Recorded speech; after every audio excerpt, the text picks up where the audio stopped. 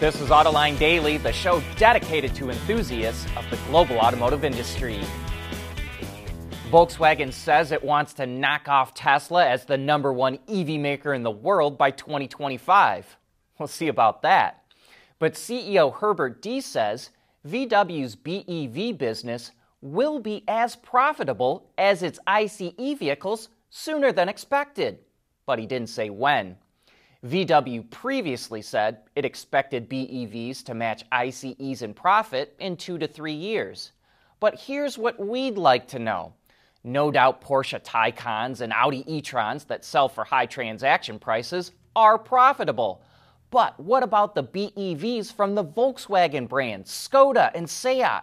We'd love to see that broken out and compared to ICEs. Lordstown Motors just got a major lifeline. It finally sold its assembly plant in Ohio to Foxconn. That means it does not have to repay Foxconn the $230 million that Foxconn already gave to it. Investors love the news. Lordstown shot up in after-hours trading. But even so, Lordstown still needs to raise another $150 million before it can get its electric pickup truck into production. Originally, that truck, called the Endurance, was supposed to be in production last fall. If Lordstown had been able to keep that schedule, it would have beaten the Ford F-150 Lightning and the Rivian R1T to the market. But right on the heels of that Lordstown and Foxconn announcement, Fisker confirmed that Foxconn will make its entry-level model, the Pear, at that assembly plant. Fisker expects to make 250,000 of them a year once production ramps up. The Pear will start at just under $30,000, not including any incentives.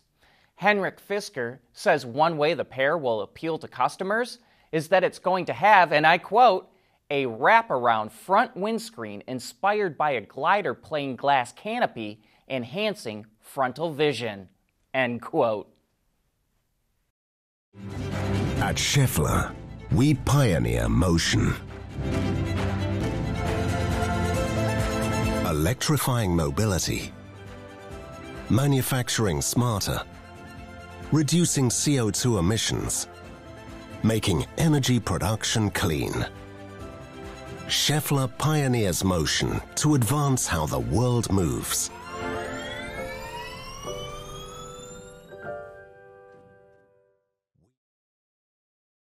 There are a few key reasons to start a business in Michigan. First of all, it's the talent. Second, Michigan is wired for winning. Third, the ecosystem here is really focused on supporting businesses in the market.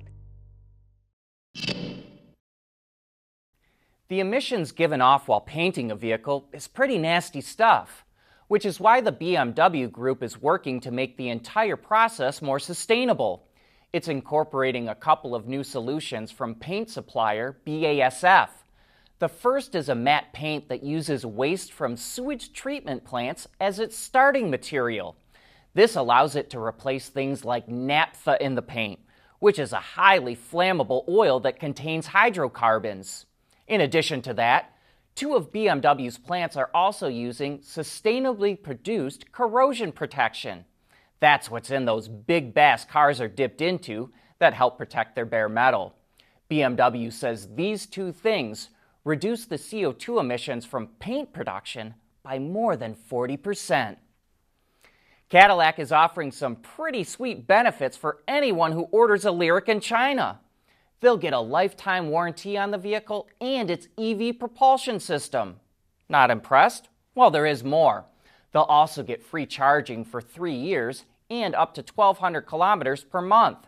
Impressed yet? No? Okay, Cadillac will also throw in a free home charger. And if they don't want that, it will give them another 8,000 kilometers of free charging over those 3 years. What do you think now? Want more? Geez, you people are hard to please.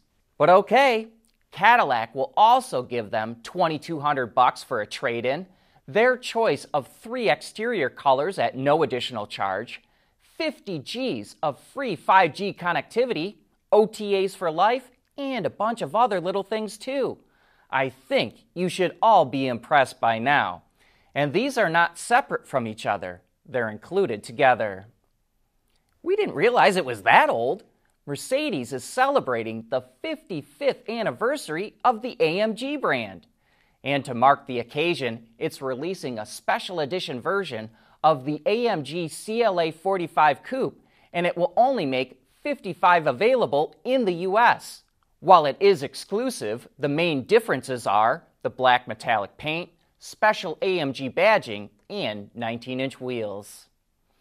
Hyundai and its AV partner Motional say they're going to launch an autonomous robotaxi service in the U.S. in 2023, and they're going to do it using these decked-out Ioniq 5s with SAE Level 4 capabilities. They plan to work with ride-hailing providers to deploy the vehicles in major U.S. cities. The first rides to the public will be in Las Vegas, with more to follow after that, and then it plans to expand globally. We want to know what drives your testing. OTA, connected car, diagnostics, remote testing. Intrepid Control Systems is here to help you work from anywhere. Intrepid Control Systems, driven by your data.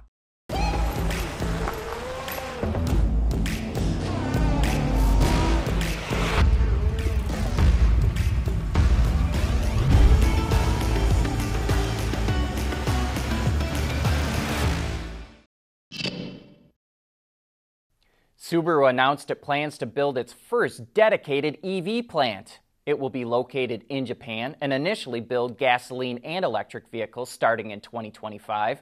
And then in 2027, it will be EV only. It will export EVs to the U.S. And on top of that, Subaru will invest $1.9 billion over the next 5 years to bolster its EV lineup. But we find it curious that the EV plant will be located in Japan and not in the U.S. Subaru sells more vehicles in the U.S. than in any other market, including Japan. And we know that Subaru USA has been begging for another plant in the U.S. for years. Boy, does the auto industry today look a lot different than it did in 2019. Just 3 years ago, the global industry was knocking on the door of making 100 million vehicles a year. Then the pandemic hit, followed by the chip shortage, followed by soaring inflation and a war in Ukraine.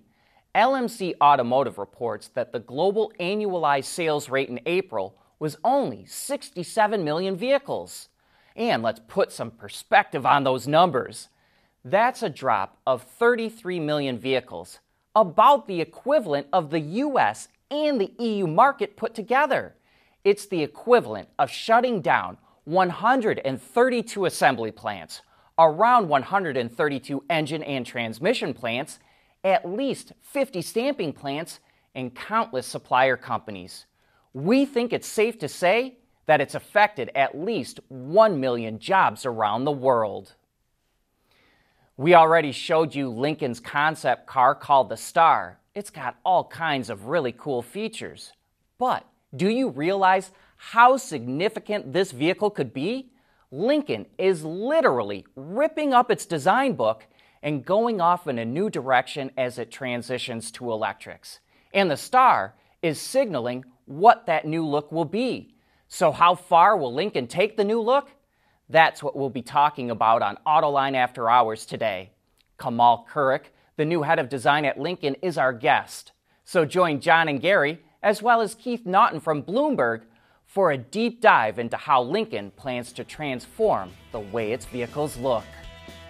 But that wraps up today. Thanks for tuning in.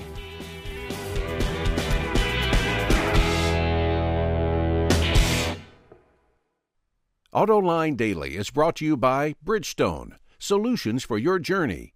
Intrepid Control Systems, over-the-air engineering, boost your game. And by Schaeffler, we pioneer motion.